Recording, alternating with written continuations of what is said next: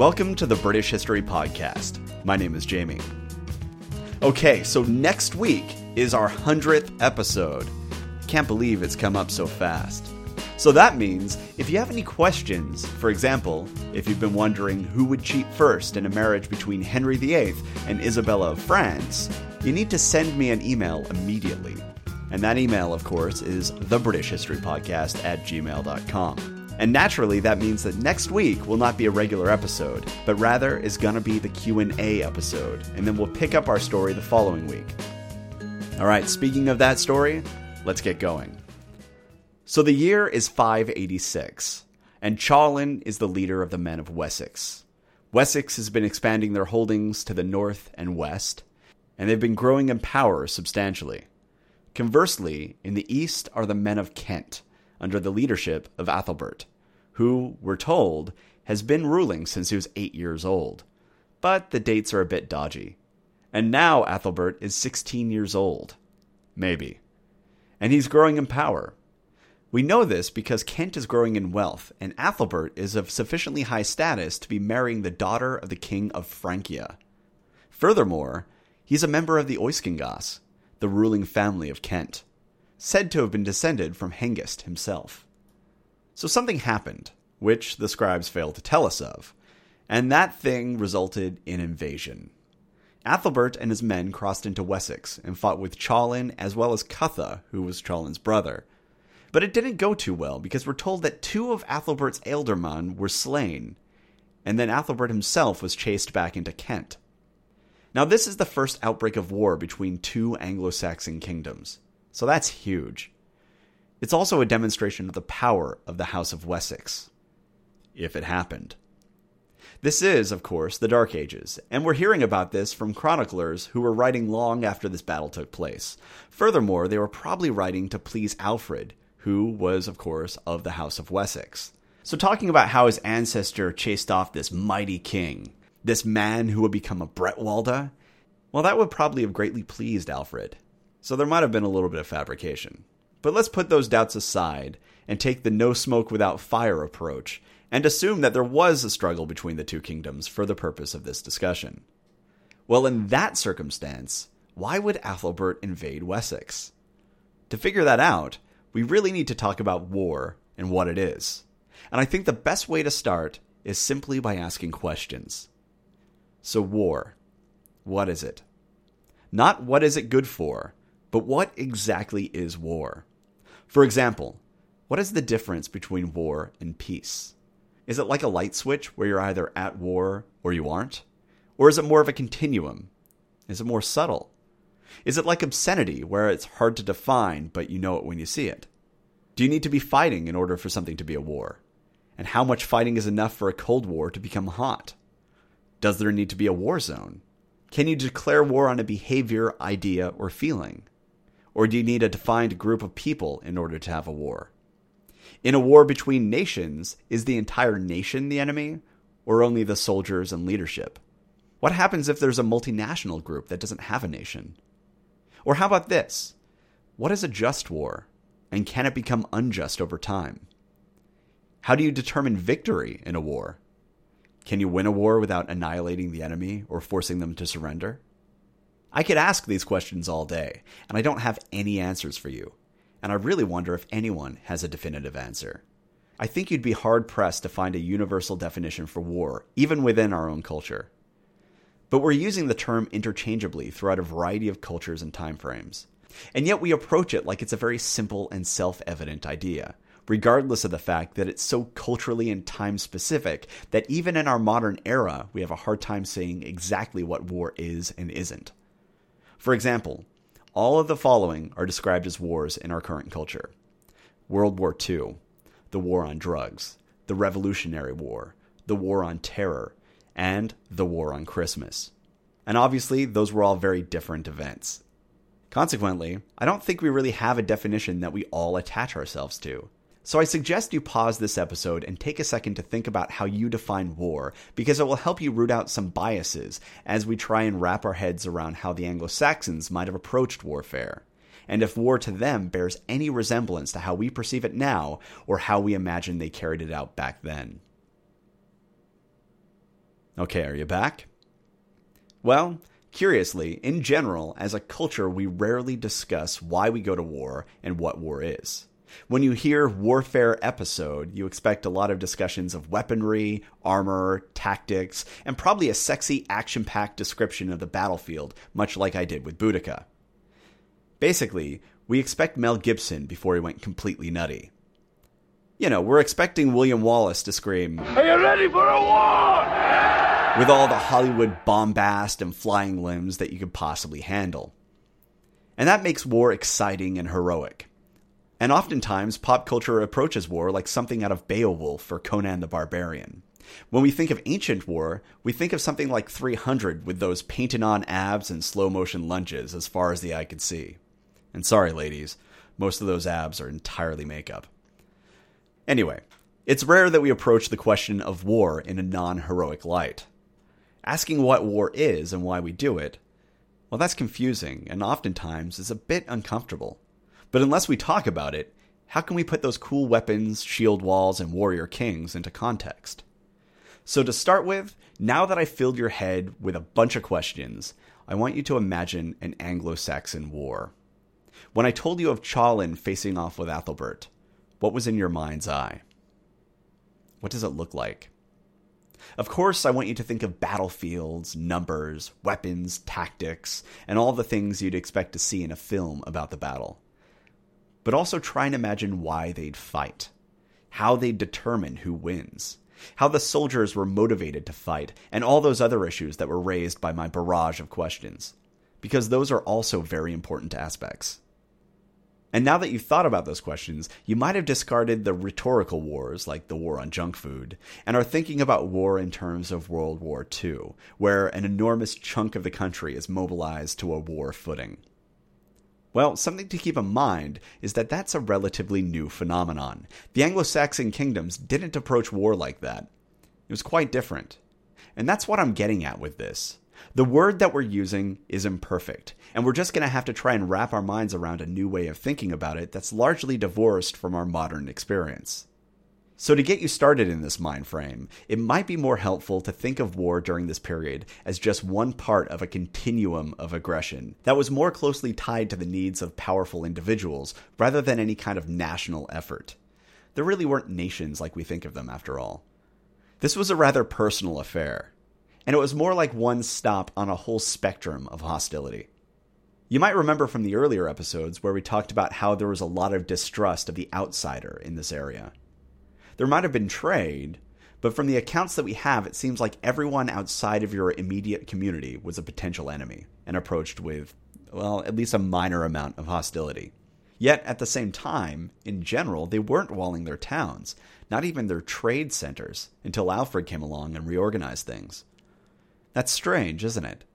You have deep distrust, evidence of fights between the populations, yet we're not reading about extensive fortification until Alfred. It doesn't sound like war the way we think of it, does it? Pre-gunpowder warfare usually conjures images of castles and sieges as often as it does battlefields. And since trade was so important, why not protect trade centers in an era of this kind of violence? Well, hopefully by the time I'm done with this, you'll have a better understanding of why these things might have played out like that. So to get this going, at the very basic level, we have to address what the purpose of the battle is. Many people have the temptation to look at Anglo-Saxon warfare and assume it was barbaric, sporadic, and irrational. And I don't want to spoil anything for you, but we should probably look into it rather than just assuming that this was a fight between two primitive kings for some stupid reason. Alright, so why fight? Well, we know that personal conflicts happen, and based upon literary references like Beowulf, we're given the impression that violence was common, at least among the war bands. For example, my favorite part is where one fellow was praised for being a good guy because he doesn't slay his friends while drunk. So that does color our perspective a bit. And it's reinforced by the fact they created a system of wereguilds, which basically translates to man price, and the idea was that you had to pay the family of the victim in the event of a killing. The plan was that this would be much better than letting feuds break out. So you'd kill somebody, you'd pay off the victim, and of course pay the king as well, and then that would be settled and you'd be done. And thus, no more feuds. And you can see how in the absence of a weregild, feuds might happen, right? For example, I call Russell Crowe tone deaf. Russell feels that his honor has been impinged and beats me down with a telephone in a fit of drunken rage, as is his custom. Being that I'm delicate, kind of like a flower, this kills me.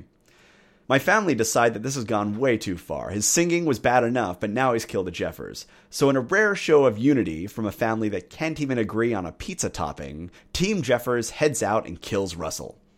Well, the Crowe family, who I think really should be referred to as a murder of crows. Too far? Anyway, they come after my family to avenge the death of Russell. And then my family goes after theirs to avenge the other death, and so on and so forth. And now you've got a full-blown feud with no end in sight. So the idea of the weregild was to put a stop to that sort of behavior. But it didn't always work out. And it isn't hard to imagine how things could get out of hand rather quickly, especially if the two groups were part of different kingdoms. And as a quick aside, I'm not positive that the weregild was a good idea. I think feuding was actually an effective way to keep people from killing each other. If Cuthbert is a mighty warrior and is irritated by Sigebert, he could probably kill him. But he also knows that his lifespan would shorten substantially when Sigebert's entire family decided to mobilize and get some revenge. So chances are he'd pass on the option to kill Sigebert and instead just get an ulcer. Conversely, if we're in the era of a weregild, and Cuthbert has a few spare cattle and nothing better to do with his time, Sigebert might want to watch his back. Anyway, so one assumption is that the outbursts of violence were the result of fairly irrational decisions, personal passions, and a thirst for blood. For example, wars springing out of feuds. But there were actually very rational reasons for going to war in the age of the Heptarchy, which is what we're fast heading into. I should point out that I'm not saying that these are reasonable motivations for war, but rather that you have outbreaks of violence due to decisions that were calculated rather than being the result of some king going berserk. Though there probably was some element of "F me? No, F you" that was thrown in there as well. And one of these reasons was probably personal safety. As a king, you're expected to have a warband as well as a number of lesser lords serving you. And that's a good thing because you want to keep your head on your shoulders, and a king without a warband probably isn't going to do too well. However, this is a gift-giving society, and the king is expected to bring prosperity to his people, and especially his warband. That group of psychopathic killers that you keep close to you at all times probably does provide a certain measure of confidence in your rule. Until you stop paying them. After all, honor and rings aside, your job as a giver of rings was to bring these men riches, goodies, and the like. If you aren't upholding your end of the bargain, will they really uphold theirs? You can't be sure, can you? So you need to make sure that you keep paying these guys. So how do you get all those wonderful bits of jewelry, weaponry, and armor that are necessary to keep your warriors loyal? Well, one way is trade. And we know that, especially in the South, there was a good amount of trade going on. So if you had control of some major centers of trade, you could probably provide for the men in that way. But what if you didn't? Or what if you had a bad harvest? Or maybe your trade center was lost? Or what if you offended your trading partners and lost access to that route? There are any number of reasons why you might not have access to wealth. So in that circumstance, what do? Well, there's always war. If you invaded a neighbor, you could either gain riches by defeating your enemy, or the opposing king might just give you a tribute to go away. And that would help demonstrate to the warband that you were a good and powerful king, since you were out there winning fights against your enemies, or at least scaring the bejesus out of your enemies. Either way, that might keep your men loyal. For now. Another entirely rational reason would be to keep your subjects loyal and bring them permanently under your umbrella. Like we've been speaking about, this was an incredibly fluid period in British history. Just because your family held the reins of power didn't mean that they continued to do so, and any number of your so-called allies, those who are theoretically subordinate to you, might decide that they could do a better job and try and usurp the kingdom. So how do you head that off at the pass? Well, one way is to present them with an external threat to unify against. So long as they're focused on another kingdom, they aren't looking at you and licking their lips like lionesses on the savannah. And this has the added effect of reinforcing your command over your subordinates, like your thanes and such. I mean, you're acting as a unit, so over time, they might start to think of themselves as part of the kingdom rather than individual territories within the kingdom. And this could have been particularly useful for bringing sub-kings into the fold. And again, that's an entirely rational reason to go to war. Then you have just straight up resource issues. Your kingdom has a bad harvest, and you know that if your people start to go hungry, especially if that ruthless warband of yours starts to go hungry, you're probably going to find yourself in a bit of trouble. Well, in that case, heading out to gain tribute or just outright seizure of food stocks through raiding from your neighbors might be in your interest. And this is all without getting into the tactical and political reasons for war. Taking villages that are strategically significant or provide resources that you need, or any number of other political reasons could account for why you'd want to go to war. Honestly, there are plenty of reasons to fight that are surprisingly rational. I'm not saying they're good, but there are rational reasons out there beyond Cuthbert, I've had enough. It's on. So Athelbert could well have had a good reason to invade Wessex. Given that Kent was doing pretty well on trade, I doubt it had anything to do with economics, and it was probably more political in nature. If the dates are right, he was a young king, and he might have wanted to secure his place and demonstrate that his family did have the right to rule. They also could have been fighting over lands in Sussex, or tussling over a trade center, or something along those lines. Or maybe, given the great strides that Wessex was making, Athelbert wanted to secure his kingdom and check the power of Wessex. Or maybe his union with Francia gave him the impression that he should be the overlord of all the kingdoms south of the Humber, and decided to give that a whirl. There are all sorts of reasons why this battle might have happened. But what we know is that it didn't work out, and 2 Kentish ealdormen were killed, and then Athelbert had to flee back to Kent. And that raises a question, doesn't it? How did the men of Wessex deal with the victory? Did they let the army in whole leg it back to Kent? I mean, we're told that they were chased back to Kent. So what happened there? If they were chasing them, what did they do with the people that they caught? Did they take prisoners? And if so, how did they deal with those prisoners of war? Did they turn them into slaves? I mean, it's hard to imagine because we haven't found any obvious slave chains or slave accommodations. And we are still largely talking about farming communities. It seems like prisoners of war would be a liability, and even slaves would be a bit of a pain in the butt. But let's imagine that they did take prisoners. What would they do with them? I mean, I suppose you could skip the issue of prisoners and just kill everyone you captured, which would be cheap and would effectively remove the threat they pose. But that seems like a waste. If you wanted to increase your income but didn't want to deal with the trouble of keeping slaves, you could probably sell the prisoners overseas, which would remove the threat since they couldn't easily get back, and you'd also make a profit. But you'd need a proper trade connection to do that, and you'd need somewhere to house the prisoners until the slave trader came to port. And that wouldn't be easy, and actually could be rather dangerous. So what else could you do? Well, you could ritually sacrifice them. And while we don't know a tremendous amount about the growing religious culture in what would become England, we do have reports from the continent that the Saxons had no problem killing captives, and taking slaves for that matter. And in fact, we're told that they would kill some of their captives prior to setting sail in order to ensure a safe voyage, like you do. And we've already spoken about how parts of Germanic culture have mixed in with the local culture, creating new ones in the various regions of England. And that's important because there are examples of Germanic cultures like the Cimbri that engaged in ritual sacrifice. And some of those cultures worshipped Nordic gods, like we believe many of the Anglo-Saxons did. And if Beowulf reflects Anglo-Saxon tradition, hanging from a tree could well have been the way that they dealt with this sacrifice. And we have evidence that the Anglo-Saxons used hanging as punishment in later ages, and actually many Danes suffered this fate. So granted, we're splicing a lot of different things into a single coherent story here, but maybe that part of Germanic culture had mixed in with England, and following the battle, the limbs of the trees became rather, how to put this, decorated. Can you imagine it? The trees bordering the battlefield, with their limbs sagging under the weight of the bodies as the victorious army marches back to their homes, confident that the gods are watching over them. And right now, you're probably balking and thinking, that's a bit harsh, isn't it? I mean, killing a foe in battle is one thing, but hanging someone you captured? Come on. But you have to take yourself out of our culture and realize that this is an entirely different culture with different values and beliefs. Sure, a lot of this stuff can be familiar, and we can see how these people would eventually become the modern nation we've come to know. but they're still quite different in a number of ways. For example, we think about ritual sacrifice as murder. It seems selfish, pointless, ruthless, and downright creepy. But think about it in terms of religious fervor and belief. If this happened, it probably wasn't selfish. And it probably wasn't about the captured prisoner either. In what little records we have of ritual sacrifice, it seems like this was something that was done for the good of the community. I mean, think about it. You're getting the favor of the gods.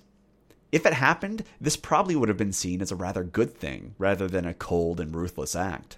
But ultimately, it's hard to know what was done with the people on the losing side. They might have just been let go. And there are some elements of Anglo-Saxon warfare that we're going to get to that give me the impression that these fights were ritualized and oddly chivalric in some ways. So it might have come with some element of quarter being given. But just because the war seems slightly chivalric doesn't mean that sacrifices couldn't have happened. The two concepts aren't mutually exclusive, and like I mentioned earlier, there were continental references to the Saxons sacrificing people. Something else to keep in mind is that the writers recording Chelin's victory were Christian, and England had long been converted. And we're talking about a source that is glorifying the House of Wessex. So they weren't likely to cap off the victory with, and then he sacrificed a bunch of prisoners to his pagan gods. I think they'd leave that part out. Honestly, though, it's just one of those dark areas that we're going to have to say, we don't know, but it might have gone either way. But anyway, we're getting a little ahead of ourselves. Before you get to the issue of dealing with prisoners, you need to talk about how you get those prisoners. You need to talk about how you win. So what do you think? How's a battle won?